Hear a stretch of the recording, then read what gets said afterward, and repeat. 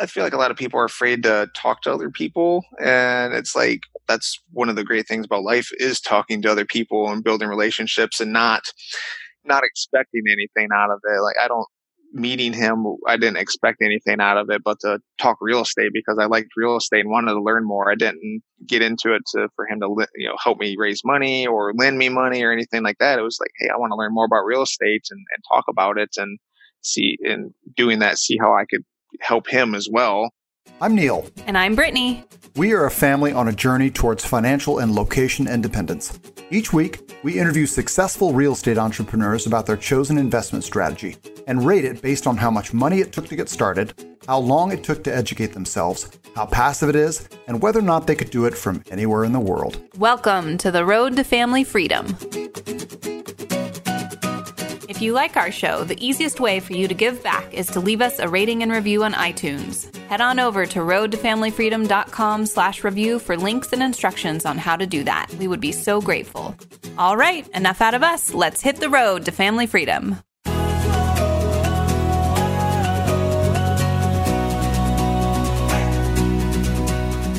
Before we get to this week's show, I'd like to make you an offer. You can video chat with me if you like. It's something people do with me all the time, and it's completely free. Every Wednesday evening, this is a free strategy session done over video chat. Anything and everything you want to talk about in regards to real estate investing. There's no sales call here. There's no ulterior motive. I'm not going to pitch you on a mentoring program. This is really just a way for you and I to connect. I talk to real estate investors all the time at RIA meetings, but there are only so many meetings I can attend having a family and a full-time job. And I prefer the one-on-one connections anyway. Doesn't matter if you're a brand new investor just starting out or an experienced investor. I can act as a sounding board on a deal you're looking at, or maybe just answer some questions you have about real estate investing. Head on over to roadtofamilyfreedom.com/connect and fill out the form there to schedule a call. I look forward to speaking with you. Greetings, friends and families. I'm Neil. And I'm Brittany. You're listening to the Road to Family Freedom podcast. Our guest this week has a background in the insurance and risk management industry. He jumped into real estate in 2016, purchasing a duplex as a house hack. After coming face to face with the realities of toilets, trash, and tenants, he has since transitioned to self-storage. He's part owner of one facility and has a few more in the works. Tim Puffer, welcome to the Road to Family Freedom. Hey guys, thanks for having me. Happy to be here. So Tim, tell us a little bit did you recall an aha moment for you when it comes to real estate in general? I think it goes back to where a lot of real estate investors get started. It's read and Rich Dad Poor Dad. I mean, every time. That's just what it was. I had one of my best friends lives in northern Michigan, and he kind of got into real estate as an accidental landlord with a condo. And he kept trying to get me to read Rich Dad Poor Dad. And I'm like, no, out of college, I don't need to read anymore. And well, that's the thought process of a lot of people, unfortunately. And so eventually I said, okay, you got this real estate income coming in. That sounds great. And so I finally read Rich Dad Poor Dad, and that was the big aha moment. Like, whoa, I can't work a day job for the rest of my life and expect to get to the level of success that I want to get to. And reading that helped me realize that and helped me jump into real estate and get my real estate license. So you started with a house hack, correct? Yes. That was the first piece of real estate you ever bought, or was that the first investment property you ever bought? So first investment property, first piece of real estate was actually my wife and I bought a used mobile home to live in. So that was our first foray into owning a piece of real estate. And, that wasn't going to set us up for long-term success. So we didn't keep buying those individually. But yeah, the house hack was derived from reading Rich Dad Poor Dad, getting the real estate license, and we had decided we wanted that passive income coming in. And so we started looking for properties that were listed on the MLS using my real estate license, and couldn't find anything. Everything was either overpriced, they were really in really bad shape, or just weren't in the right neighborhood. Because with having the forethought of wanting to do a house hack, I needed to feel comfortable with my wife walking our dog at night. And so we needed to mesh a few different things to make the property be the right one, on top of getting the correct rental rates and not having the numbers look good. And so, not finding anything, we decided to do a handwritten thank you card campaign, which is kind of different than most things. So people do it, just, like yellow letters or things like that. I love psychology. So I'm like, people love to be thanked for something. It doesn't matter what it's for. And so doing a nice thank you card, and first line is thank you for taking the time to read our letter, and then going into, hey, we're looking to purchase a duplex. We drove by yours. We really like the property. If you have any interest in selling, please contact us. And we only did about 20 of those, and we had a 75% response rate on those things. Oh, wow. Just being really specific in our targets. And so we were able to talk to a couple people and find one in a really good neighborhood near Michigan State University, and in a great neighborhood, and got it for a very good price. We paid $119,000 for it, and which is at the time was significantly under market, but it needed quite a bit of work done to it. So it didn't have that component where it didn't need any work done to it. We had to renovate the unit that we weren't renting completely, and before being able to rent it out. Gotcha. How much rehab did you have to put into it? So we did pretty much everything in it. We did all new windows, all new flooring. We did LVP in the kitchens, luxury vinyl plank for the listeners who aren't familiar. So LVP in the kitchen, living room, the lower level, because it's a bi-level unit, and carpet in the bedrooms, all new countertops, cabinets, new deck, new central air, everything other than new drywall. Gotcha. And what do you recall what the total rehab costs were? So with that unit, we were in for about 20 grand. If you count, we recently renovated the unit we were living in to do the house hack, and we were in for that one about 16 grand. Gotcha. And so all in about 36 grand. Did you buy it for cash, or did you put financing on it? Oh, I wish we bought for cash. No, we actually did a FHA, 3.5% down. Oh, that's great. Great way to get started with a 2 to 4 unit. Super way to get started.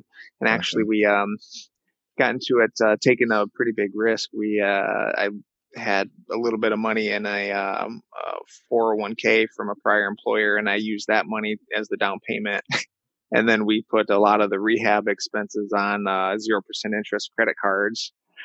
And once we got the unit rented up, we went out and I was able to get a HELOC on the property and pay those credit cards off, and then have the HELOC with interest only payments on that. Oh, wow. Nice. Okay. Nice. Don't try this at home, kids. It's a lot of those things, they're tools, but you need to have a plan for you. You can't just go out and get it and expect it to work. You have to have a foresight in how the plan's going to work, and make sure that you're actually the property's getting a good rental rate if you're doing this type of house hack situation, to where you can pay that payment off every month. Gotcha. Yeah. And credit cards can be a really advantageous way to get some extra points in different things, but you have to be able to pay them off. Yeah. Yeah, it could be a great tool. Yeah. As long as you understand it's short-term debt, it's something you want to sort of get in and get out. Mm-hmm. So you're all in at about $120,000 purchase price. So about $160,000 purchase price plus rehab. Have you had it appraised? You obviously had to have it appraised to get the HELOC, correct? Yeah, for sure. So we actually, this past April was 3 years of us owning it. We actually just sold it a couple weeks ago. Gotcha. So we sold it for $175. Okay. So a little bit of profit. At the end of the day, we were able to live, rent mortgage free for 3 years via the other unit paying for it. So the mortgage was about $1,200 a month, and our rent on the other side was $1,200 a month. Oh, so great. We were living for free, other than paying utilities. Yeah. So no, that Can't makes beat sense. it. I mean, yeah, it gives you an opportunity to put that money elsewhere, Right. save it, and move on. So even if you broke even, it's probably For sure. Yeah. It makes sense. so. That's the thing. When I got my real estate license, I did try a little bit to be a regular, realtor. And, but I kept wanting to tell people to buy a duplex and house hack as their first property, and then use the cash flow from that to buy their own personal residence. Nope, not a lot of people want to do it. No takers. No. It's so interesting. I mean, you have to have the right mentality. People, there's so many people that are just like, no, I could never do that. I don't want roommates. I have cousins of mine in San Diego. I love you cousins who are listening. And we were talking to their parents this last weekend, and none of them are in the market, and they're in their late 20s because the market's so hot. Right. And they want to buy a place, but none of them are willing to have roommates. Yeah, we keep being like, you get a place that has a lot of rooms, and then you bring in some roommates. Right. Or, you kind of get flexible, and none of them are well, I don't know if it was none, but there was at least one that specifically was like, nope. You can bring on the right roommates and suck it up for a couple years, and really you can set yourself up for good long-term success doing that. Yeah. Yeah. So what lessons did you learn from the duplex as your first property? Tons of lessons learned from that.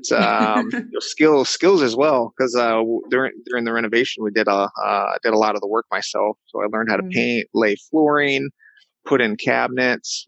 So I guess one of them is discipline while having a full-time job. That's a big one, because you're waking up at 5 a.m, trying to do real estate stuff, maybe get a few things done on the unit, and then go to work at 8 o'clock and come home at 5, go right back to the unit and do more work until 10, 11 at night, and then wake up the next day and do it all over again. And so keep making sure you're not just doing that one day and that's it for the week, but doing it consistently so that you get things done and aren't falling behind, and making a payment that you don't have any income coming in to make for you.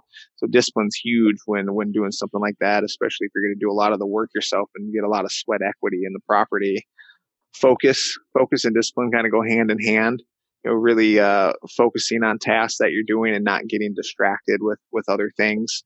And which is hard for humans. We're like squirrel. You see a squirrel off in the background, and so really focusing on your task at hand, getting it done, and then moving on to the next phase of the project, and not getting bogged down in the future stuff. Yeah. So you were pretty much DIY the whole way. You were do-it-yourself rehabbers and do-it-yourself landlords, correct? Yeah, exactly. Which is a great way to start out, and save property management fees doing it that way. You'll learn a lot of skills and strategies with doing that stuff. Gotcha. Would you do it again? If I had to start over, I think so. I mean, it's not easy. Yeah. It's not easy, but it's the things in life that are worthwhile aren't easy. Nothing's handed to you. You got to go out and get it if you want to achieve anything. So I would definitely do it again, and relearn all the lessons and all the pains that go along with doing a rehab for 3 months straight while working a full-time job, and then being a landlord and dealing with the complaints and all that. That's a part of it, but it's worth it in the end, pushing through those obstacles and helping you get to a better place. Did you have any kind of a construction or handyman background at all, or was it all how'd you do it? How'd you learn how to do it? YouTube, just watching a little bit of YouTube, and honestly just doing it. I mean, life is, if you want to get things done, you got to just take action and go do it. I wasn't a great painter by any stretch of the imagination prior to doing that, but now I'm a pretty good painter, and actually I enjoy it. I can cut a room in with a paintbrush in about an hour now.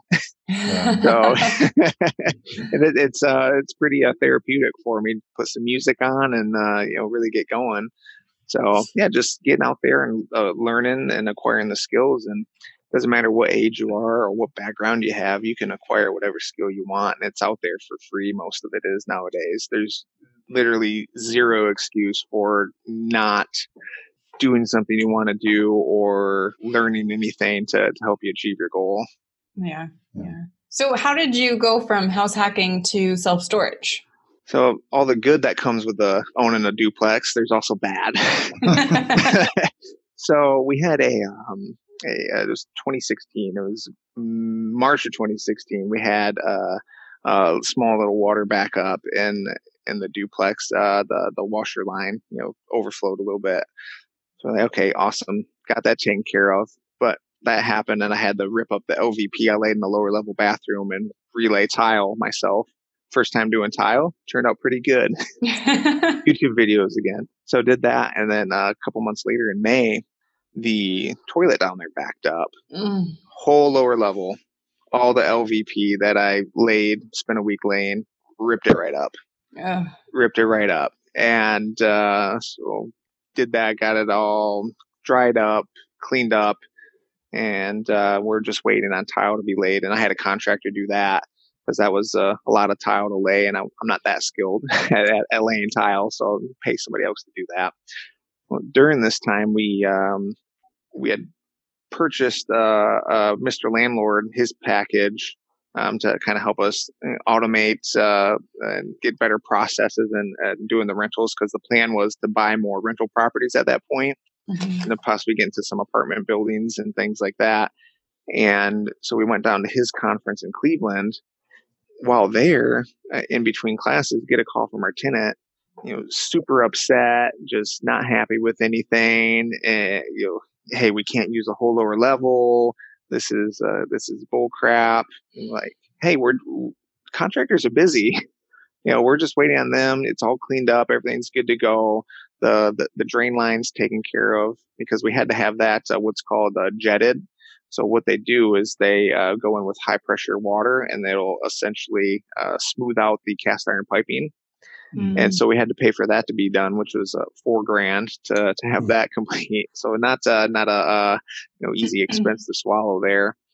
But so I had to calm him down, and I'm like, man, I don't want to multiply this by 20 or 30 or 40, depending on how big the apartment or whatever is. And so just so happened that the next speaker was Scott Myers at the conference. And my wife looks at me, and for all you husbands out there, listen to your wives. They're pretty brilliant. My wife looks at me and she says, "We should do that." And I said, I think we should. It's very similar in evaluating apartments. There's certain nuances to it, but you're still looking at cap rates, cash on cash, IRR. You're looking at all that stuff. And so we finished listening to him speak and bought his course, and that's how we got our start in that, and going down to Indianapolis to his 3-day class, and hearing firsthand on the industry and getting some real firsthand knowledge. Gotcha. So for those who don't know, Scott Myers is the self-storage instructor. I won't call him a guru, because I've got more respect for Scott than yeah, absolutely. I agree. He's a genuine guy, and he knows his stuff about self-storage. Yeah, most definitely. So how did you find that first self-storage deal? Again, taking action. So taking Scott's course and going through it. And what's great about Scott's course is that it gives you enough to get going. It doesn't give you everything. It doesn't lay out step 1, step 1A, 1B, 1C. There are certain things you got to figure out for yourself, which is what keeps a lot of people from getting started, is they want their handheld and need the whole process done for them. But Scott's course gives you a ton of information to be able to get going, and so just following that and cold calling facility owners. Started cold calling facility owners in my area, and found a couple who was looking to retire, and so built a little rapport with them. And it was mostly, again, my wife. She was the ringer in getting the deal done, because it was an older couple who had spent they had a business there prior, and then they built this self-storage buildings. And so myself and my wife coming in, it kind of reminded them we reminded them of them when they were starting their business together. And so I think that really made a big difference in being able to purchase that facility from them.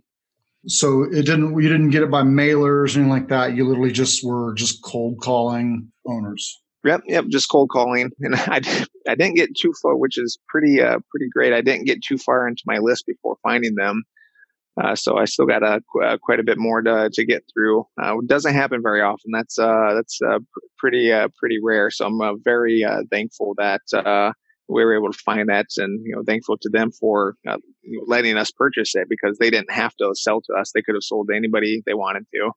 Yeah. Gotcha. Can you tell us a little bit more about that facility? What, the units, square footage, that kind of stuff? Yeah, for sure. So it's 188 units, and that is about 28,000 square feet. And there's also, but we'll get there, about a 3,600 square foot office building and a 1,200 square foot pole barn on the property when we purchased the place. And the office building had 3 commercial tenants in there. And then the pole barn was also leased out when we purchased the facility. And it sits on 5 acres. Gotcha. Can you tell us what the purchase price was? Do you mind? Yeah, I definitely can. So we purchased it for $1.3 million. Okay. That's, did you use a SBA loan to acquire it? How much did you have to put down? Yeah. So actually, this is before I, still pretty young into doing commercial real estate at that point. I had no idea too much about an SBA loan. So we actually did conventional financing. So for this deal, I was able to find a great business partner on it, and I had built a prior relationship and brought this deal to them, and not asking for capital, because you can't just go up to somebody and say, "Hey, I need money." They're gonna laugh at you. Yeah. And so I brought it to this investor, friend that I knew, and said, "Hey, what do you think about this deal?" He took a look at it, and he said he thought it was a great deal, which just helped validate that I thought, my research into it. And he asked me what I was going to do for capital, and then that's where I said, I would need some capital to get this deal, and so we partnered on the deal to get into it. And so we put 20% down on it and did a conventional loan. Got really great terms. There's some great local lenders out there with some great terms. We were able to get a 20-year amortizing loan with a 10-year term, which we were able to then, we wouldn't have to re-underwrite or anything. We could do another 10-year term at whatever the current interest rates were at that point. Okay, so there's not a balloon payment. You just have to renegotiate the right, exactly. We would have to just go to the whatever the current interest rate was, which we were able to get into it for 4.65% at the time. And you've done some work on it. So your acquisition was 1.3. Did you have to raise any capital to be able to do any renovations, things like that? So when we took over the property, it was a nice value add deal, and the fact that the prior owners weren't managing it in a sophisticated manner. So we took over the place. We created a website. We raised the rates at the facility to increase the value. And so, but by doing that and creating some of these efficiencies and increasing the value by raising the rents, we were actually able to pull out enough capital to fund our expansion that we just started on this past week, where we're going to be adding 92 additional units and 15,000 additional square feet, which will get us to about 43,000 square feet at the facility. Gotcha. That's awesome. So are you taking over the barn and stuff, or is that just... What barn? It's gone. It's gone. Okay. Yeah, the barn and the office building are completely demolished. Yeah. Got it. So that's we had where those 2 buildings stood. We had about an acre, because generally in the self-storage of a non-climate control building, you can get about 15,000 square foot per acre. Sometimes more, depends on setbacks and everything like that. So. And are these going to be all non-climate controlled? Yes, they'll be all non-climate control. Your partner, did your partner have any experience in self-storage business before he started this? He did not. He did not. He has experience in apartments, apartment buildings. So he's been doing commercial real estate for 15 plus years and cut his teeth in residential, where a lot of people do get their starts, and moved on to apartments, and has done quite a few deals in apartments here in Michigan. How'd you meet him? So, like I meet everybody, I just cold call people essentially. He's got a Michigan focused podcast. Well, was Michigan focused, but he has a lot of people on his podcast called the Rental Property Owners Association podcast here in Michigan, and listened to the podcast and loved it. And I knew he was pretty local to me, so I reached out to him, and we went out to lunch a couple times and just cultivated a relationship from there. That's great. It's awesome. Yeah. It's what everyone should do. Yes. It was like I feel like a lot of people are afraid to talk to other people. And it's like, that's one of the great things about life, is talking to other people and building relationships, and not expecting anything out of it. Like, meeting him, I didn't expect anything out of it but to talk real estate, because I liked real estate and wanted to learn more. I didn't get into it for him to help me raise money or lend me money or anything like that. It was like, hey, I want to learn more about real estate and talk about it, and see how I could help him as well, and not only just take information, because you gotta give to receive. Mm-hmm. Yeah, well, a lot of people who are farther ahead are totally excited about helping other people, or even just talking about what they're doing, because those around them have probably already gotten bored of it, that aren't that are like their friends and family. So it can be a great way to get in with a mentor, or just have someone that can share experiences with you, right? So that you're not lonely in your space. Right, for sure. Well, and then at the end of the day, too, there's enough real estate out there for everybody, on whatever level you want to be at. If you want to own 2 properties or 100, there you can do it. It comes down to what level of execution do you want to operate at. Yeah.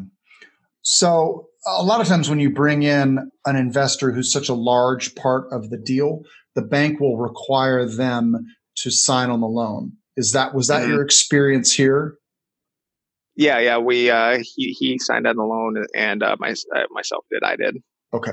Is it non-recourse or is it recourse? It is a recourse loan. I like to dig into those details sometimes. A lot of people. Yeah, for sure. And I think some people can be afraid of a recourse loan, but the downside is if things go south, they could come after your personal assets after disposing of the asset, selling it. Yeah. But that's why you make sure you can't. Well, there's no guarantees, but you do your due diligence to ensure that it's a good deal and you have good cushion and good margin on it to lower the likelihood of that happening. And it just comes down to, there's risk in life every day. You have a risk getting into a car and risking your life doing that. Yeah. So you got to pick and choose where you want to do it. So do you have on-site management, or is it an automated system? Security cameras. Okay. That's our on-site management. Yeah. No, so we started out because we didn't want to just stop on-site management cold turkey, because our the prior owners were there from 9 to 5 every day of the week, and so we didn't want to just stop that. So we started out having my wife there, for 4 to 6 hours every day. And we got a month in and we're like, nobody's stopping in. Because we had set up our website where people could rent a unit online, or they call in and could rent a unit. So we said, why are we doing this? So we just, after about a month and a half, we said, hey, we're just going to go completely automated and offsite. And we've been that way, ever since, going on 2 years now, and have had no issues whatsoever. People can go online, rent their units. They can call in, rent a unit. We have occasionally, we still have to run out there. We have to leaf blow units, got a nice leaf blower to clean out the units rather than sweeping it much quicker. And, go out there to check on things and see if there's been any move outs and anything like that. But there's no on-site management, and we'll continue that with the expansion. That's cool. So you're really not spending a lot of time on working in or on the storage facility. Yeah, other than making sure the occupancy stays at a level where we want it, and the rental rates that we're in line with the competition, and cleaning the units and things like that. It's not a ton of time doing that. I mean, it's been more time lately in the last 4 months or so doing actually even more than that, getting everything worked up for the expansion and all the civil engineering and the site work and the general contractor. But in general, when you have something that's stabilized and automated, you're not spending a ton of time keeping the property operating efficiently. Yeah. Gotcha. And it goes back to having systems in place. You have your systems in place to help you make that happen. Do you have an on-site kiosk, or are you just relying on the website to handle lease-ups? It's just the website. And I'm of the opinion, and there are people who may say otherwise, but I'm of the opinion that there's not much benefit of the kiosk. There's a group out in North Carolina who I've talked to, and I've talked with the owners out there, and they are real big into tracking things. And only 6% of their rentals happen off their kiosk, and they have 10 plus facilities. Wow. And so when you're looking at paying $5,000 or more for a kiosk, I don't know if the ROI is there when people will go to the kiosk, and instead of renting on the kiosk, they'll stand in front of the kiosk and take out their phone and rent a unit right in front of the kiosk. So I think it's a cost that's unnecessary when people are going to use their phone or their iPad or their laptop, or just call in to rent a unit. And when people call in, if you actually answer your phone, you're going to beat most of the competition out there, because there are a lot of businesses that won't pick up the phone. Yeah, we interviewed Michael Wagner back on episode 6, and that was exactly what you just said. Exactly what he said. He said everybody has a kiosk in their pocket. Yep. And he held up his smartphone. And in this day and age, you don't really want the customers who are going to have to. They want to have somebody behind the desk, right? Lease it up for them and give them a lock. You don't really want those kinds of customers, because those are the kinds of customers that are going to cost you probably more money than you make. They're too high maintenance. Yeah. Yep. I got a great example recently where we strayed from our process and we rented a unit. A lady wanted to meet to rent a unit, to see the unit, and wanted to pay cash. And my wife has a great heart, and met the lady out there and did that. And we've had nothing but issues with this lady since then. With the doors broke. Well, the doors broke because you stuffed it full, and a bed hit the back of the door and knocked it off the track. And so that happened. We had to fix that. And then just recently, she was in the the lien process. So she's way behind on her rent and everything. And so by straying from our process, we created a headache for ourselves. When we know sticking to the process, we're going to have a less likelihood of having those headaches, because it's proven to not create those for us. Yeah. So maybe we can talk a little bit more about your system. So you said the phone calls. Do you have like an answering service that works with you? Yeah, not currently. We don't. We're going to implement that in the future. But right now, it goes right to my wife, and she answers the calls. Okay. So because we have quite a few people who rent right off the website, and the other people who won't will call in, and she's able to answer and get the units rented for us. But as we grow, we're going to have a nice third-party call center kind of handle the overflow calls for us. That way, we're not missing any. Awesome. Gotcha. And how many calls would you say you get on average a week? Oh, I'd say we're getting probably 3 to 5 a day. So 15 plus a week. Then that varies. A couple of people who might just have a question on who's a current customer, but a lot of people inquiring about unit rates and sizes and things like that. Or if technology is great, but things can happen while trying to rent a unit online, and the system kicks them out or something like that. So answering questions by doing that from that as well. Gotcha. So it's they've got to bring their own lock, correct? So we like to do things different, from our people in our market, where we'll give them a free lock. And so what we do is people can't get into the facility until they pay online or over the phone. And at that point, they'll get their code to put in the keypad to get into the facility. So we just put their free lock into all our vacant units. Mm-hmm. And then when somebody rents it, they can move right in and don't have to worry about a lock. And it's a benefit to the customer, one, because they're getting a good lock. And two, it's another benefit to them in the fact that by having the good disc locks on there, they're much, much harder to break into, because you need an angle grinder in order to get those open. And it takes quite a while. Whereas some of the regular, master locks you can buy everywhere, you can just snip those pretty quickly and get right in. So it's a good security measure for them as well. Gotcha. Yeah. And that benefits you because it makes you have good, happy customers who leave good, happy reviews. So what does a day in the life of a self-storage investor currently look like?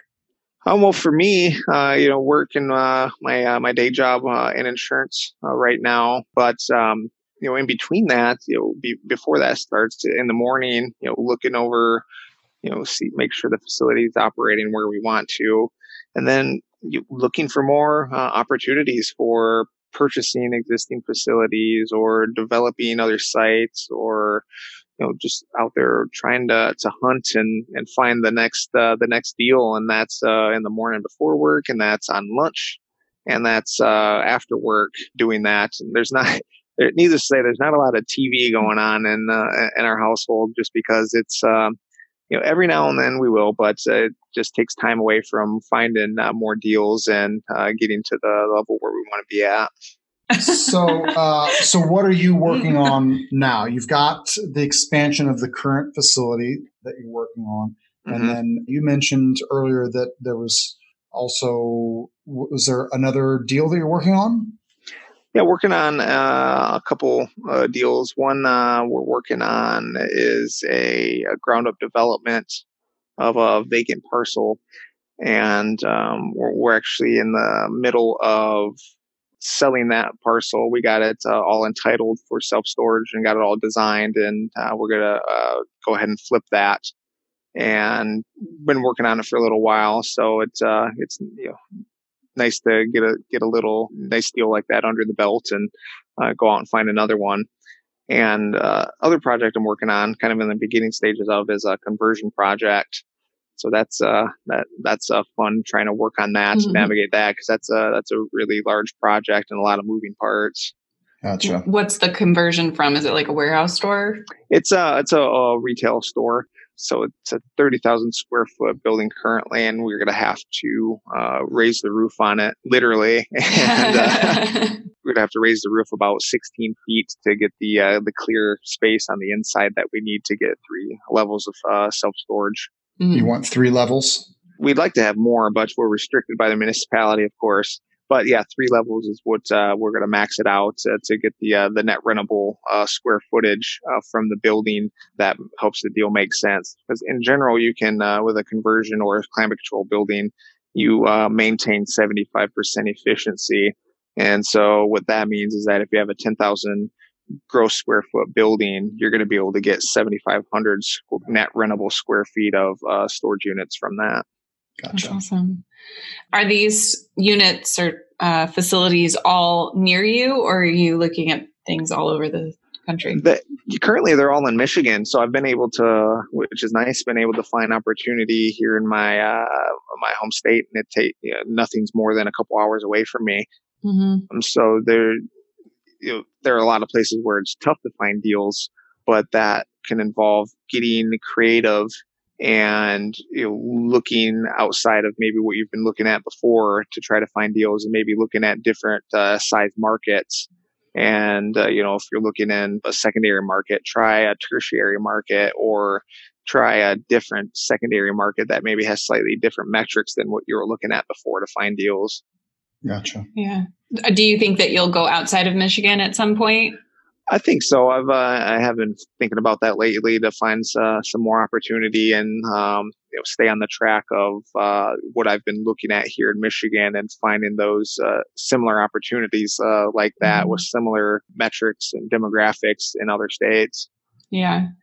Once you get sort of, for like, let's say for the facility that you currently own, when all your new stuff goes in and you get everything sort of outsourced, do you feel like you could, go somewhere else for a while? How long do you think you could be away from the facility and have it still be running appropriately without you? Yeah. So as long as we keep our systems in place, and I mean, theoretically, we could move out of state and have somebody local and to go and clean out units and watch the facility for us and do all that. Yeah. And even to take it a step further from that, there are security cameras you can get now where it'll send you an alert whenever there's any movement. So we could implement that and take it a step further to be able to really be away and not have to be in the same city or even the same state as the facility and have it run efficiently. And that would be without hiring a third-party management company as well. Yeah. Just with the size of the facility we have and having the systems in place, it affords us the opportunity to potentially do that if we wanted to. Is the facility open 24 hours? Yes. Yep. Okay. We have 24-hour access. Some facilities will charge for hours between 10 p.m. to 6 a.m. But, in general, we don't have that extra cost there for the customers. Gotcha. And when you purchased it, was it stabilized or was it, what was the occupancy like? Did you have to do any lease up, things like that? No, it was 100% full when we took it over, which is great as a buyer, which is very great as a buyer. So I see that and I see, okay, there's room to raise rates here. Yeah, that's where a good value add opportunity lies with being able to do that, because you can come in day one and raise the rates on people, and it's not to be a jerk or anything raising rates on them, but generally in those cases, those people have been getting a great deal for 2, 3, 4, 5, 10 years from the prior owners because they were afraid to raise rates because they're always scared of, people are going to move out. And that just doesn't happen because, if you raise somebody $10 to $20 on a storage unit, that's not enough to make them rent a truck on a Saturday generally and move all their stuff out. Well, and especially if you're also keeping with what's current in the market, you're probably, they're not going to find that deal again anyway, what they had. Right, exactly. So if you raise them and keep them, right at what the market is or just below, they're not going to move out. Yeah. Well, and the power of commercial real estate too is that just that $10 raise, makes, increases your NOI by, let's say $120 a year. And then you divide that by the cap rate and you're looking at, if it's like a 8 cap, and I'm sitting here doing math in public, you're looking at a substantial amount of money. You're looking at $6,000 to $8,000 in value of the property. Absolutely.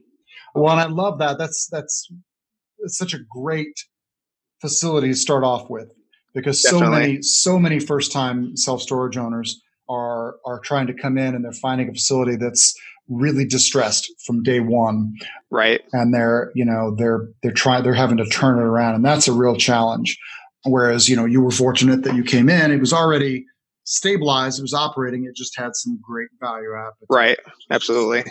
What advice would you have for someone who is maybe a little bit of a tired landlord? Maybe they have sort of started off down the path of small multifamily because they heard Brandon Turner say what an amazing thing it is. And now they're maybe coming face to face with the realities of tenants, trash, and toilets, and they want to explore self-storage. How would you recommend they get started?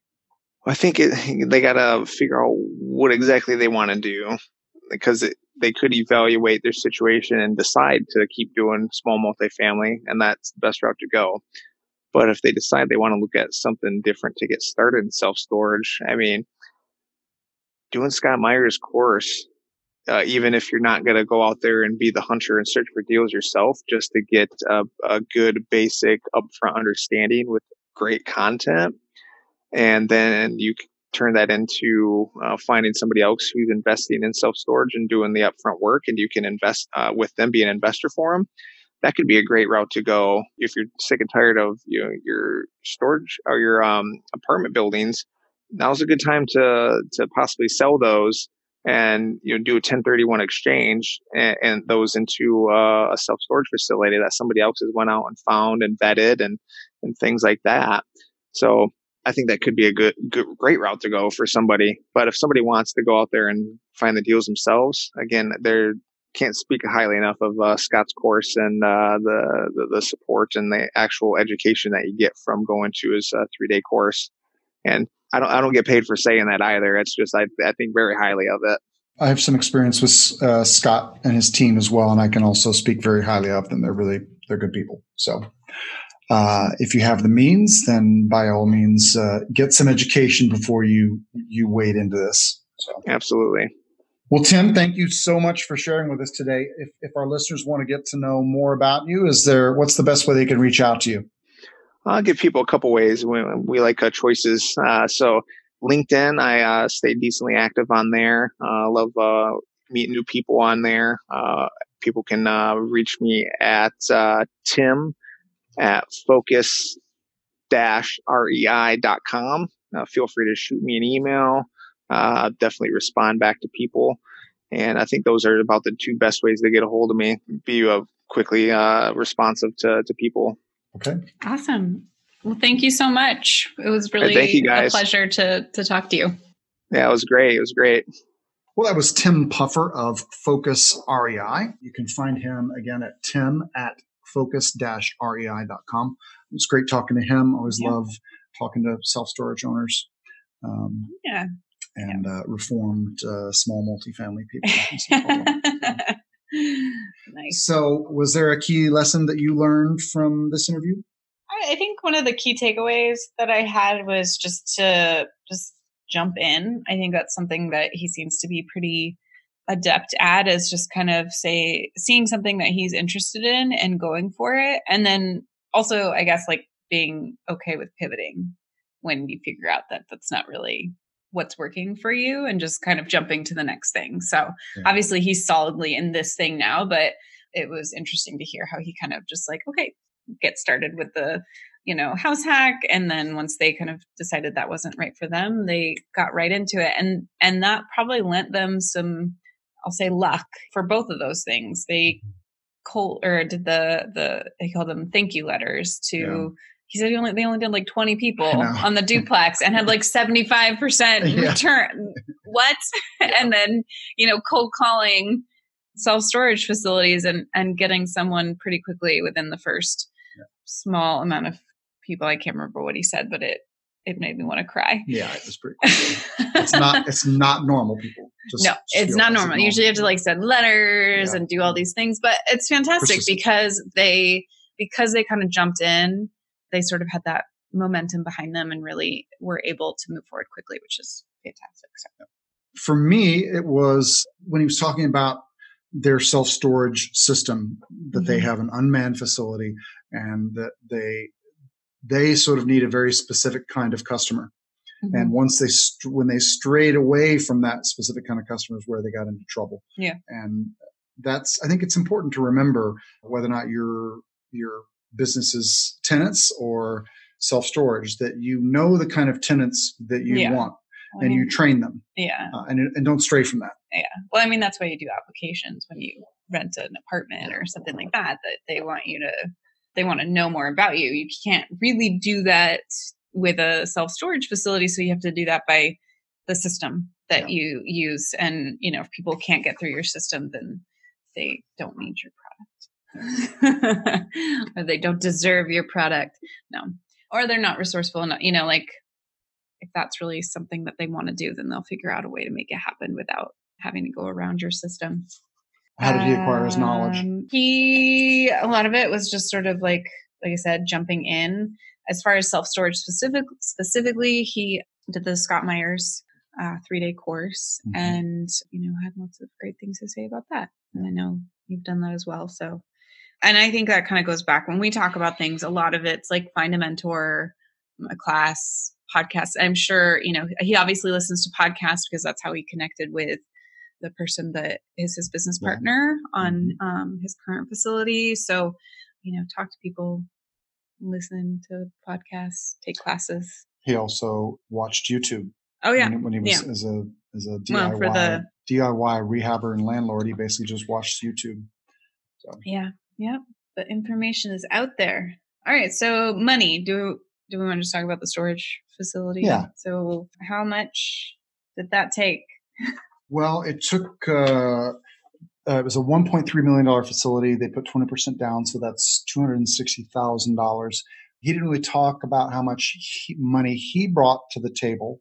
It sounded like it was mostly his partner's money, and judging from how much money they had from their small multifamily, and when they sold it, I don't think that necessarily. I don't think those funds came from that. So I don't think he came in with a huge amount of money.